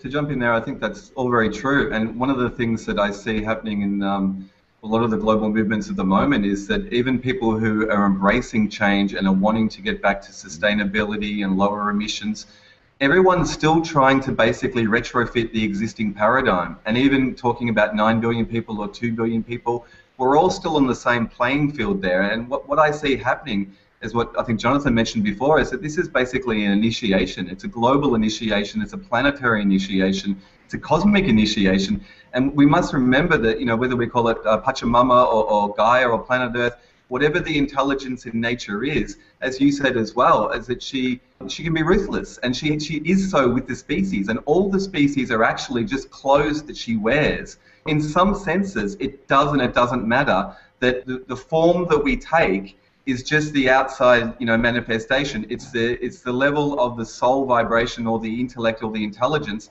and how that interacts and interlocks with the need on the ground. That there's a process underway. when we're talking about these world ages and this crisis that we're facing, there's a process of transformation. And so I think, the big call to action here is to go with the flow. As I think it's the Hopi saying, it says that the river is running very fast now. Like, don't hold on. Don't try to hold on to the existing paradigm. Basically, they're saying, go with the flow and see where it takes you. And that may mean not just a paradigm change in terms of how we operate as a civilization, but I would hope how we operate as a species and on a cellular level, as we've seen through different scientific analysis of historical time, and they've done deep core analysis of the ice, and they've seen different cosmic ray bombardments and different isotypes in the ice that have been affected by that. They can tell energetically what's been happening over tens of thousands and hundreds of thousands of years. We're now being bombarded yet again by intense cosmic ray activity from, a solar system sort of level and a deep galactic and a universal level. And there's cascading changes which are meant to be happening on an evolutionary level. The whole wave of evolution is to change, and to change not just to retrofit little bits here and there and have a 2 billion strong civilization that's sort of the same on the other side. It's to basically change on a spirit level. So your body might change, the whole shape of your vehicle as you go through the world might change, but it's the soul which has to be strong to survive these coming times. And it needs us. I believe that all of these mini initiations are happening to gird ourselves and to strengthen our soul bodies to be able to intake the coming energy and to do whatever is naturally meant to happen. We know that our bodies are 70 to 90% water, and they're electromagnetic vehicles. Energy is coming in, and it's meant to be activating the DNA. The DNA is programmed by the light and by the energy coming in. And we have to trust in evolution, but we also have to be strong enough to be these vehicles for evolution that it's asking us to be. Beautiful. As I mentioned, I watched World War II movies, World War II in color, which is an amazing 13-point documentary. And there's just this frustration when it starts of everyone's waiting. The Nazis are building, this is happening, no one's doing anything. And it's appeasement, appeasement, appeasement, And I just felt like that's us. We're in this monoculture, and it feels like we're all talking about civilization. The first civilization, Mesopotamia, totally collapsed because they irrigated, they oversalted the rivers, and I think we're looking at a 10,000-year journey in civilization that looks like on the verge of collapse. And what really struck me is once they finally got the message, and it would have been a lot easier if they had acted a lot earlier, is the amount of alliances, innovation, creativity, dynamic. Like they were trying to fight Hitler in these kind of dark forces, you might say, with the old paradigm, World War I mentality. So you can't fight a blitzkrieg this way. I think we were looking at a planetary blitzkrieg as far as economics, climate change, and species. It's on. People aren't getting it yet. Maybe the blitzkrieg has to get stronger, but what did inspire me was how seemingly impossible forces could be overcome with collaborations, with innovations, with human ingenuity, spirit. And Winston Churchill, it's weird, he became this weird kind of mentor for me in a way of how do you stand up to the darkness when it seems so hopeless? How do you have patience and firmness to have hope knowing it could take years? This may take generations, but I kind of feel like everyone listening, let's activate whatever. Not to scramble, not to struggle. I feel like we see a lot of scrambling going on in the news, a lot of trying quick fixes and things like that, but to step up and heed the call to a very deep journey and what I feel is perhaps spiritual warriorship. I never thought my healings would be about hunting, but when I do energy healings, it's very much about being on the aggressive, going in for the attack to meet the shadow and confront it to then help it transform. It's kind of a journey of love, and it's almost like a war of love and reunification. But I had a very kind of lazy universe heal me way. And I think it fits in with the surfing metaphor very well, is you got to get your board, you got to learn, you got to train if you want to ride these waves. And I feel like we all, like the call is here for us to find our power, find our gifts, get creative, and really collaborate with each other and create new systems of creativity and collaboration that value innovation, individual and community spirit at the same time. I really think we need a miracle, and we have a very lazy idea of miracles. You pray, you do this, For me, my miracle, my healing practice was like the John Elway touchdown drive in 1985 or whatever against the Cleveland Browns. It was like on the 2-yard line, working with a team step by step by step, and then finally, after years, punching it through the end zone. And I kind of think that's the kind of miracle we have to co-manifest together. Well, there is the David and Goliath story. and speaking of Winston Churchill, he said, America always does the right thing after trying every other alternative.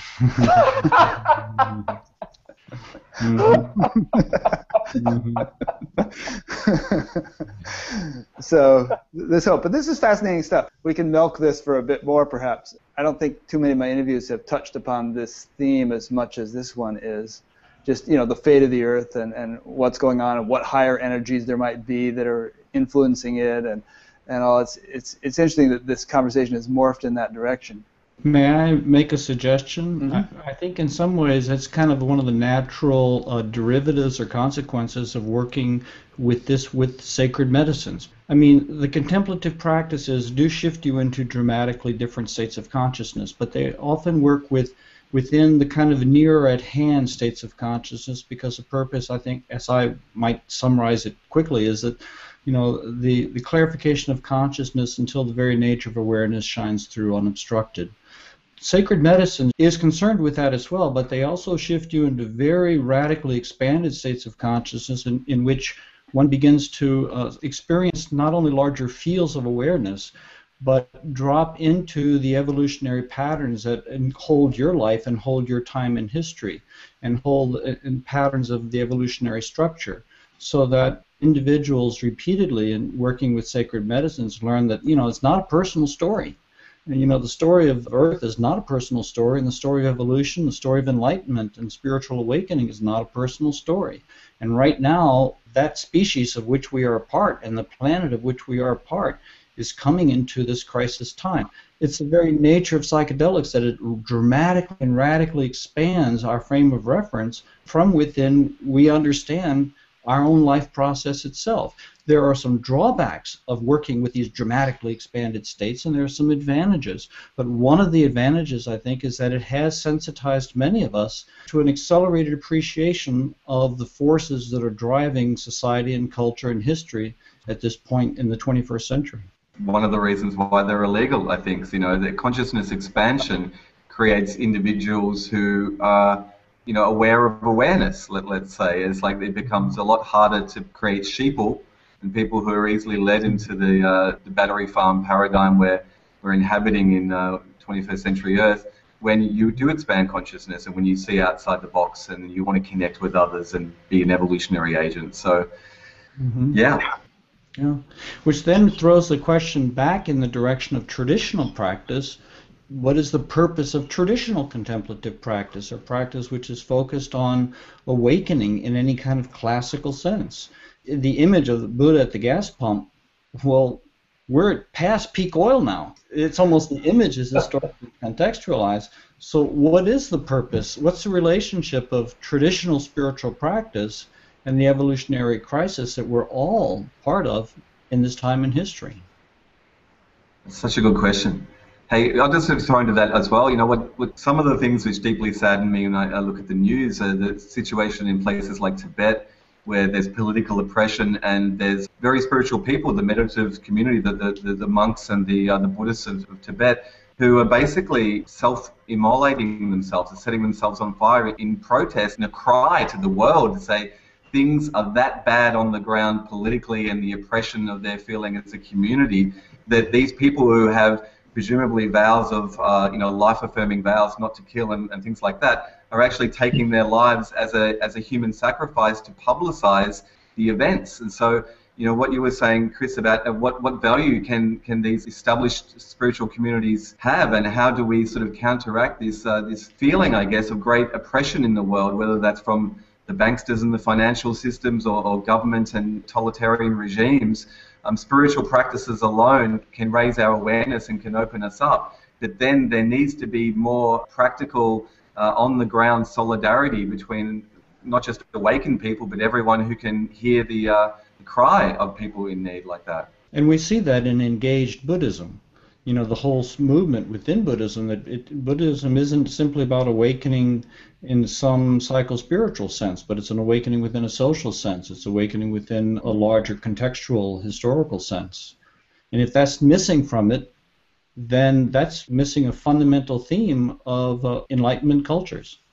But I think also awakening has different connotations today than it did 2,000 years ago. The context is different. We truly need we need a green Buddha, we not only need a feminist Buddha, we need a Buddha Gaya. We need to sort of contextualize our practice. Whatever drivers we're using in our practice, we need to contextualize it within our moment of history. This is our moment of history. One thing is that it often seems that the politicians, the corporations, the bankers, and so on wield all the power, and spiritual people are relatively uninfluential. But if spiritual people are really learning to operate at subtle realms of creation, we know from the examples in physics that subtler realms are more powerful. Perhaps the spiritual folks are the ones who really have the ultimate leverage. Could I make a suggestion here too, or there's just a thought? I brought up the surfing metaphor, especially big wave surfers, and it was a big deal when first of all, the first person to discover a surfboard and figure out you could do this. I think it was kind of an evolutionary force on the planet of like, oh, this is a way to integrate adrenaline and things into the human psyche and spirit. And then they figured out they could surf Waimea, but then they were stuck because technology didn't keep up until they figured out, wait a second, we can pull boards out on toes and hit giant waves. And so in some ways, this kind of 10,000-year division between science and spirituality, like you guys are saying spirituality, and it's not resonating with me that well, because for me spirituality is kind of up and out and not here in that way. I'm very interested of like, how is the new consciousness, and I think Chris was suggesting this, the technologies meeting each other. I think we can amplify evolution through responsible use of technologies. I mean, I'm already seeing this in the economic models. I Airbnb my apartment. I use Lyft taxi services. I have all these friends that we're creating alternative economies through these things. And I really am looking forward to when the medical institutions discover the energy fields. And then finally we will have intuitives and scientists meeting, because I really think like some of the parasitic quantum stuff, we could be reading it on frequency readers and things like that, and stuff that like we thought was incurable. Depression, bipolar, schizophrenia can be illuminated through the field, through consciousness and the synthesis of consciousness and advanced technology. And what happens is when you have people feeling better, they're empowered, they have their gifts, they act totally differently with the world. They become, instead of takers that are like drowning person, they become enabled people that can help other people learn how to swim or grow things or nurture reality. And I think this fusion is going to be very important. We've seen very bad examples, I think, a lot in the last century of how technologies can create separation. And studying living systems and integrating that in with technology and biomimicry, I think, is going to be a huge field in the coming century. I just had a circuit blow. That's why I disappeared for a bit. We just had to restart the circuit. Anyway, glad we were able to carry on. Right as we're talking about technology, ironic. I was just to finish the thought, as Chris was saying earlier, that we might go from 8 or 9 billion down to 2 billion. Could happen. But another way of looking at it is that it seems like most of, if not a great many, of the things that people put their energies into, the businesses, the industries, the things we consume, really don't have any place in an enlightened world as most of us would conceive of it. If that is true, and if we are going to transition to a very different world, a so-called enlightened world, then probably all these things are going to have to crumble. And the crumbling process could be extremely traumatic for people who are invested, literally and figuratively, in all those things. That's the whole chestnut about attachment, isn't it? And it's the root of all suffering. It's like we become very attached to our way of living in 21st century Western culture, and the third world craves what we've got. And so there's this trickle-down effect, and everyone is attached to this paradigm, which is basically dying and basically, you know, transforming at the same time. You know, they want more of that as it's transforming. So how do we lose our attachments? And the ego dissolving of deep meditation or of psychedelics and substances like that can be a catalyst for, you know, letting go of attachments, although at other times it can also exacerbate and strengthen some of those ego desires and attachments as well. So there's no easy pathways, but that's the mission ahead, yeah. And Rick, I'd like to double back around to your observation of the power of spiritual persons or persons who do deep spiritual practice. A different image. If you run your finger in the water, if you stick your finger in the river, and a ripple spread out from the dividing point of your finger, it's just a finger, but it has a much broader effect. Or an image that comes to mind frequently from working in deep states, it's like when you go deeper and deeper and deeper into the structure of the collective psyche and into the deep constitutional patterns that hold humanity in certain dynamic configurations, if you can cause a small shift at the deep collective level, that can ripple out in time almost in an earthquake-like fashion, and eventually in a large effect at the social or the collective level. So it's, to me, a spiritual practitioner is like the diamond bit that's drilling deep within the earth and deep within the collective psyche. It takes an extremely hard substance to crack these very, very deep levels. And if you read the biographies and the autobiographies of great saints, they knew these territories. They were entering into collective hells. They were entering into terribly arduous processes. They were experienced enormous suffering, but they kept plowing through and kept pushing through until eventually the light that they were able to bring to focus was able to penetrate and have an effect on very, very deep collective shadows. Those, I think, can have a very profound radiating effect. And anyone who's doing spiritual practice is kind of hardwired into other people who are doing spiritual practice, so that we are all sort of dropping shafts into these very deep collective shadows. Beautiful. Another metaphor I find handy is if you think of a river, if you want to change the course of a river, if you try to do it at the mouth of the river where it enters the ocean, it's too late. The river has already run its course. You know, if you go halfway upstream, you can change it quite a bit, at least half of it maybe. But if you could get to the source of the river, then metaphorically speaking, although you wouldn't probably really do this, you could send it off in any direction because you're at the source from which it springs. Spiritual practice can be seen as a way of swimming upstream, so to speak, in this river, getting back to the very source of everything, and then by affecting change there, just a slight, tiny shift can bring the ultimate outcome in a completely different direction than it was otherwise going to go. Guys, I'd just like to jump in. I think that's really great. I think it's absolutely true that basically, if I could use this term, psychedelic activism is the next step forward for a collective response, not just an individual response. And things like with entheogens and with ayahuasca, there is a focus on healing and the right context to it. And many people are sort of still going through their individual journeys and individual healings.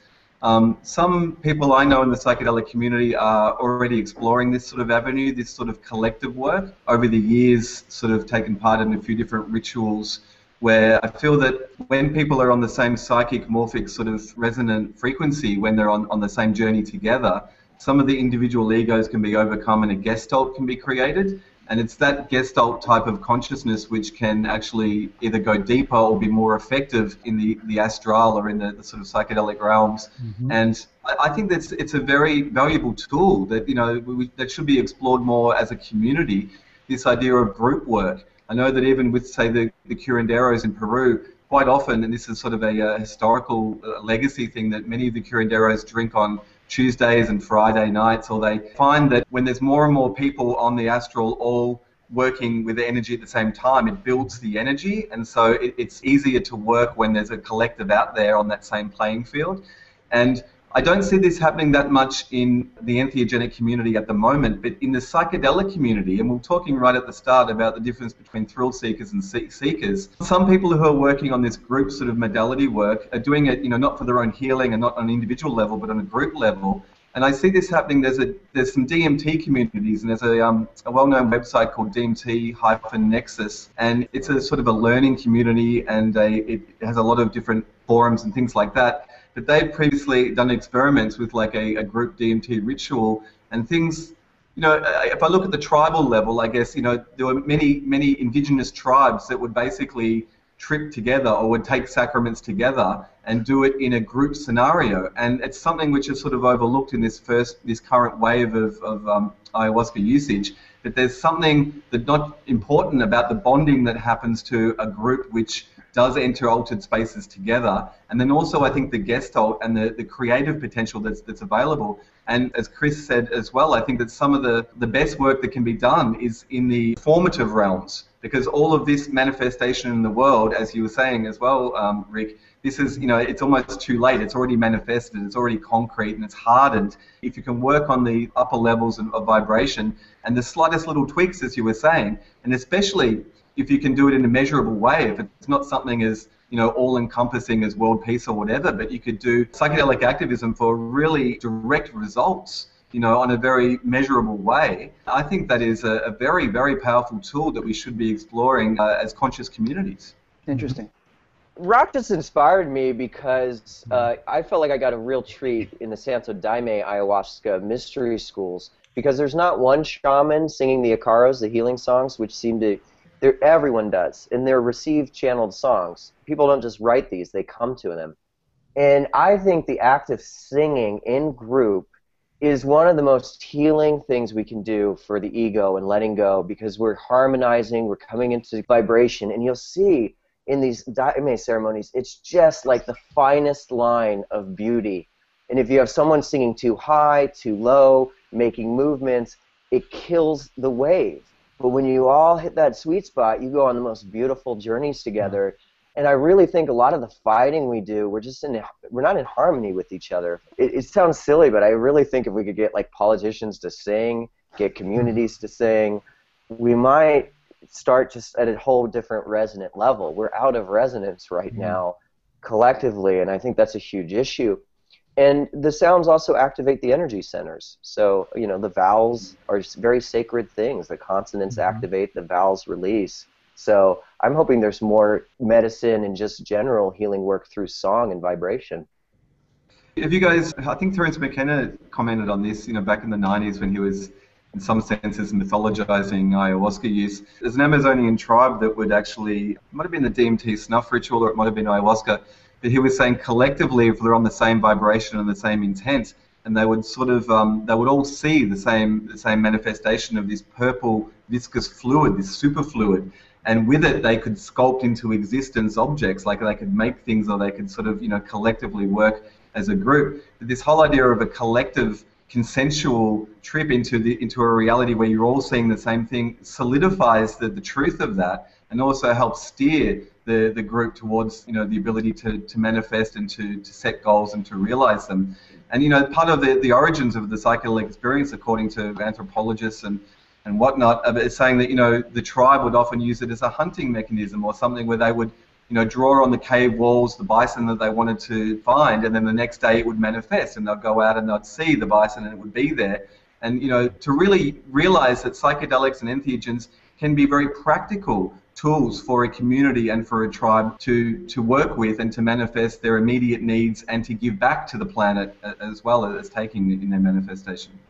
Here in Fairfield, Iowa, there are a couple large geodesic domes that have been here for about 30 years on the campus of the TM Group University, Marsha University. And every day, all throughout these 30 years, there have been anywhere from 1,000 to, during special courses, as many as 8,000 people all meditating together at the same time for at least 4 hours a day. So it's kind of just mentioning it because it's part of that principle that you're mentioning, although it doesn't involve psychedelics. But there does. Anything important about psychedelics is unique to psychedelics, that it also will manifest in other practices as well. Yeah. So the accumulation of effects that you're pointing to is very powerful. And it's measurable. You can measure various social indicators and see if they correlate with the fluctuations in the numbers of people doing it. And they've done studies like that, gotten them published in peer-reviewed journals. And just one thing to throw in with this whole point we're making now is that in nature there are a number of examples of where very small numbers of elements in a system govern the whole system or can influence the whole system. For instance, in the heart, 1% of the cells are pacemaker cells, and they kind of regulate the beating of the whole heart. Or in a laser, the square root of 1% of the photons, if they line up coherently with one another, induce the other photons to become coherent, and the whole thing begins behaving as a single photon. You know, we don't necessarily have to think in terms of X billion people all participating in some sort of intense spiritual thing for huge social change to take place. Backströms, I haven't heard from you in a while. Have anything to say in all this? There's something coming up for me about this.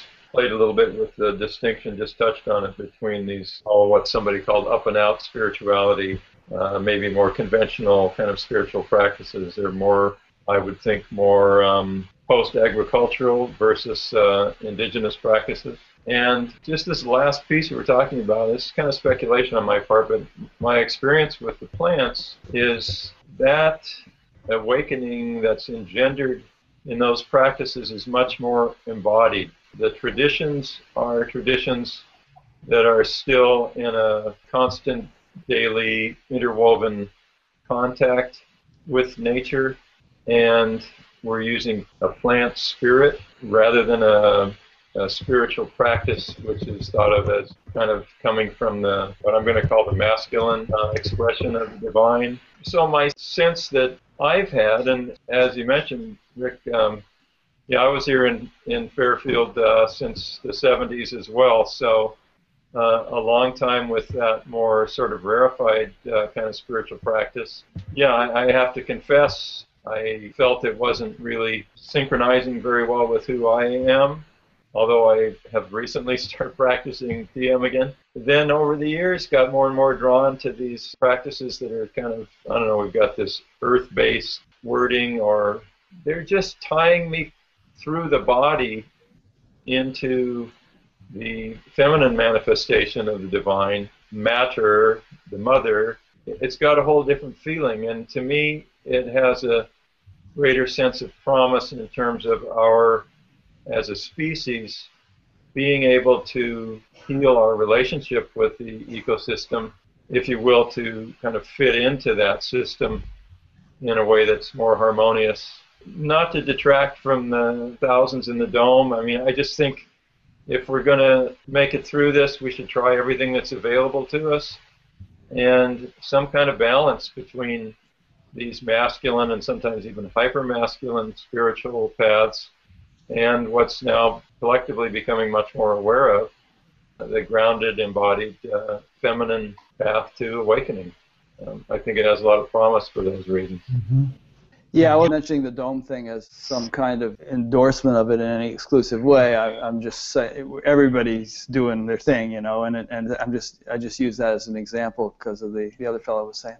Yeah, I mean, I'm more drawing lines than you were. I acknowledge that, and I'm just saying, I think the one is great, and I think we really need to be open to these different forms of spirituality that are being made available to us by our brothers and sisters who've been spending all this time barefoot. And you know, one thing I noticed is that very often when people kind of step back from a path that they had been deeply engaged in for many years, very often they blossom. Some profound awakening takes place, which is not to say that they had been wasting their time in that thing, but somehow they've hatched. It's time to leave the incubator. And when they leave the incubator, then they can really begin to fly. Kind of relates to what you're saying. Be open to whatever your heart leads you to do. If I can throw in maybe an historical point, as someone who teaches world religions or taught for most of his life, about 5,000 years ago when we began to break through, when we began to develop the technology, the psychotechnologies to go beyond individual consciousness and began to experience the mother universe, you know, the universe which is the generative universe. I mean, when we began to experience that reality, and that reality is so much more instantly gratifying and satisfying than time-space reality in some ways. I mean, it led us to develop up-and-out cosmologies, and all the religions, Hindu, Buddhist, Christian, Islamic, all the religions are basically variations on up-and-out cosmologies, which make perfectly good sense in the first phase of the discovery of that generating universe, of that profound mother, the Buddha womb. And just explain what you mean by up and out. I know what you mean, but maybe some of the listeners won't get it. where the goal is to achieve some type of realization, some enlightenment, and then leave the system. So Right. that the Get first off the term wheel. for Hinduism is moksha. So you achieve escape of moksha, escape from the planet. Who wants to be on the planet when you can be in heaven? So to achieve salvation, and salvation ultimately is realized in an off-planet place or an off-planet condition. And all of the religions basically sought that. But that, to me, is a symptom of the relative psychological or psychospiritual half-maturity or immaturity of the human species at the time. Because ultimately, all the up-and-out cosmologies leave unanswered the question, when God was existing, when the divine was existing in the pre-manifest state, why did God manifest the universe? Why did God self-manifest the universe itself? And now the more we understand the size of the universe and the complexity of the universe, the inherent intelligence of the universe, it basically undercuts the logic of the up-and-out cosmologies, because it leaves unanswered the question, what's the purpose of time-space existence? And I think the shift we're going through is not only tied to specific practices like a psychedelic practice, but I think it's a profound philosophical, psychological shift to recognizing that awakening to the Mother Universe, awakening to transcendent realities is only the first step. It is good to ground on that reality. It's good to open to that reality, but ultimately the evolutionary thrust is to bring more of that reality into time and space. And in that process, I mean, this is Sri Aurobindo's fundamental insight. It's an incarnational spirituality in contrast to an up-and-out spirituality. So we want to open the doors, open the channels, bring it in, and actualize it here. And I think as we do, we're going to find that all sorts of limits that we thought were the limits of the human body are going to turn out to be the limits of the consciousness animating that human body, so that we have much more open-ended potential for sensory acuity, for auditory acuity, for physical sensation, and we really are limited by the quality of consciousness that has yet been able to animate this particular biomass that we are. Aho. What'd you say, Rock? Just say amen. Or Aho. Aho. Oh, great. Yeah. Well, I agree. It's a very interesting question. Just to jump in just very briefly there, you know, my film documents some of my journeys on ayahuasca as well, but there's a core part of the film where we're just lucky enough to have footage of a 5-MeO DMT experiment that we conducted in the jungles in Peru with a Western curandero and a Western scientist with some brainwave activity. And you know, the 5-MeO experience, to shorthand it, is atypically the white light tunnel merging with the Godhead type of mystic experience and initiation. But it seems to me from my experiences in that realm is that, yes, I totally agree with Chris, is that it's not just about the up and out, it's about the fact that the explicate, or the world that we inhabit, which has been created from the implicate, is manifesting and it's grounding. And you know, as much as we're journeying up and out and peering up above the frequency crash that we're in down here, we're recognizing there's a interdimensional ecosystem, but it's also at the same time feeding into our material plane, and it's incarnating and it's anchoring. And so this idea of awakening and transcendence is a historical legacy from some of the world religions, but I feel on a natural system that what's happening is that the Godhead, or the whole engine of creation, is such that it's incarnating into this material plane and it's manifesting. And so, you know, as part of the world shift and all these things that are happening, the divine is alive and well, and it's incarnating on the earth through us, and it wants to have more of that incarnation happening on the world. You know, the word is becoming flesh on planet Earth. Yeah, yeah. Well, this is wonderful stuff. CL, were you about to say something? Yeah, just along the same subject of up and out spirituality, I was just even reflecting on even the word ayahuasca, which we haven't really talked about that much. So ayahuasca just means vine. The plant itself is a vining plant, and Aya, it has a couple of ways we might translate it, and one of the translations for Aya is soul. And to me, it is a plant medicine that takes me deeply into my soul, perhaps connected to other souls as well, but again, it's not to connect so much the ayahuasca experience, it's to connect me to my soul. So it's kind of a downward descent into the interior world of my soul. The other word that I am is, we might translate it in, and I'm really convinced that if we really understood these languages probably soul or the other word death, neither one of them would probably be adequate for the actual indigenous experience.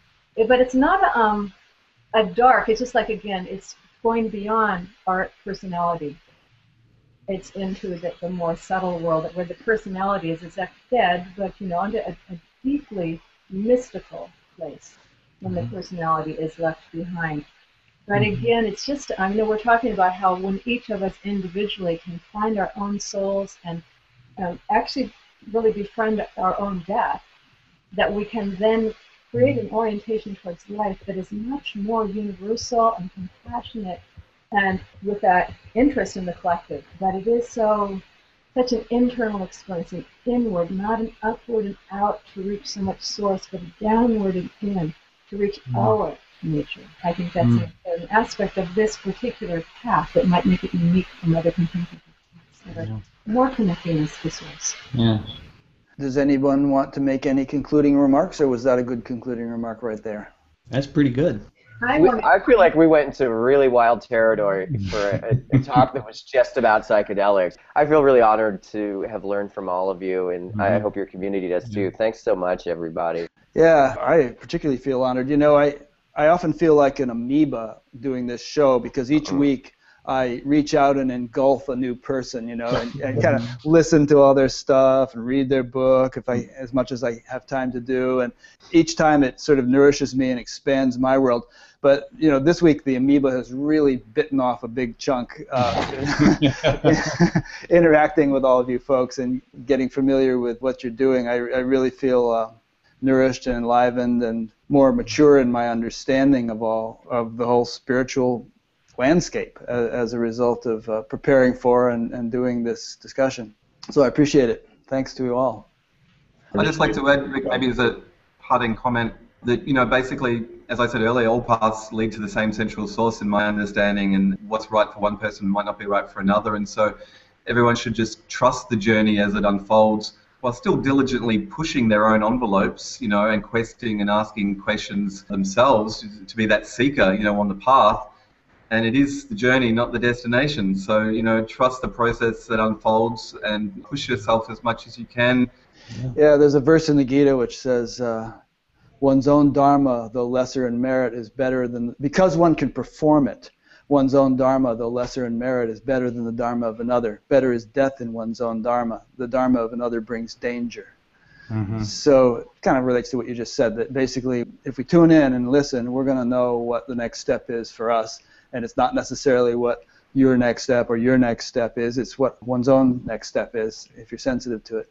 Good. Well, let me make just a few concluding remarks. I won't bother reading all the names of the people we've been talking to. We've kind of done that in the beginning, and you're familiar with it by now if you've listened this far in the interview. I also won't bother just reading all the different websites that everybody has, because that would be hard to get down anyway. But this whole discussion will be on a page on batgap.com. If you go there, you will find short bios of each participant linking to their websites, where you'll find longer bios, lists of their books, movies, whatever they're involved in, healing practices, counseling things. There's a whole wealth of opportunity here. So just go to batgap.com and you'll find that. There also you'll find a discussion group for each interview, and I suspect that the discussion on this one is going to be quite lively. There's a donate button, which I appreciate people clicking, makes it possible for me to do this.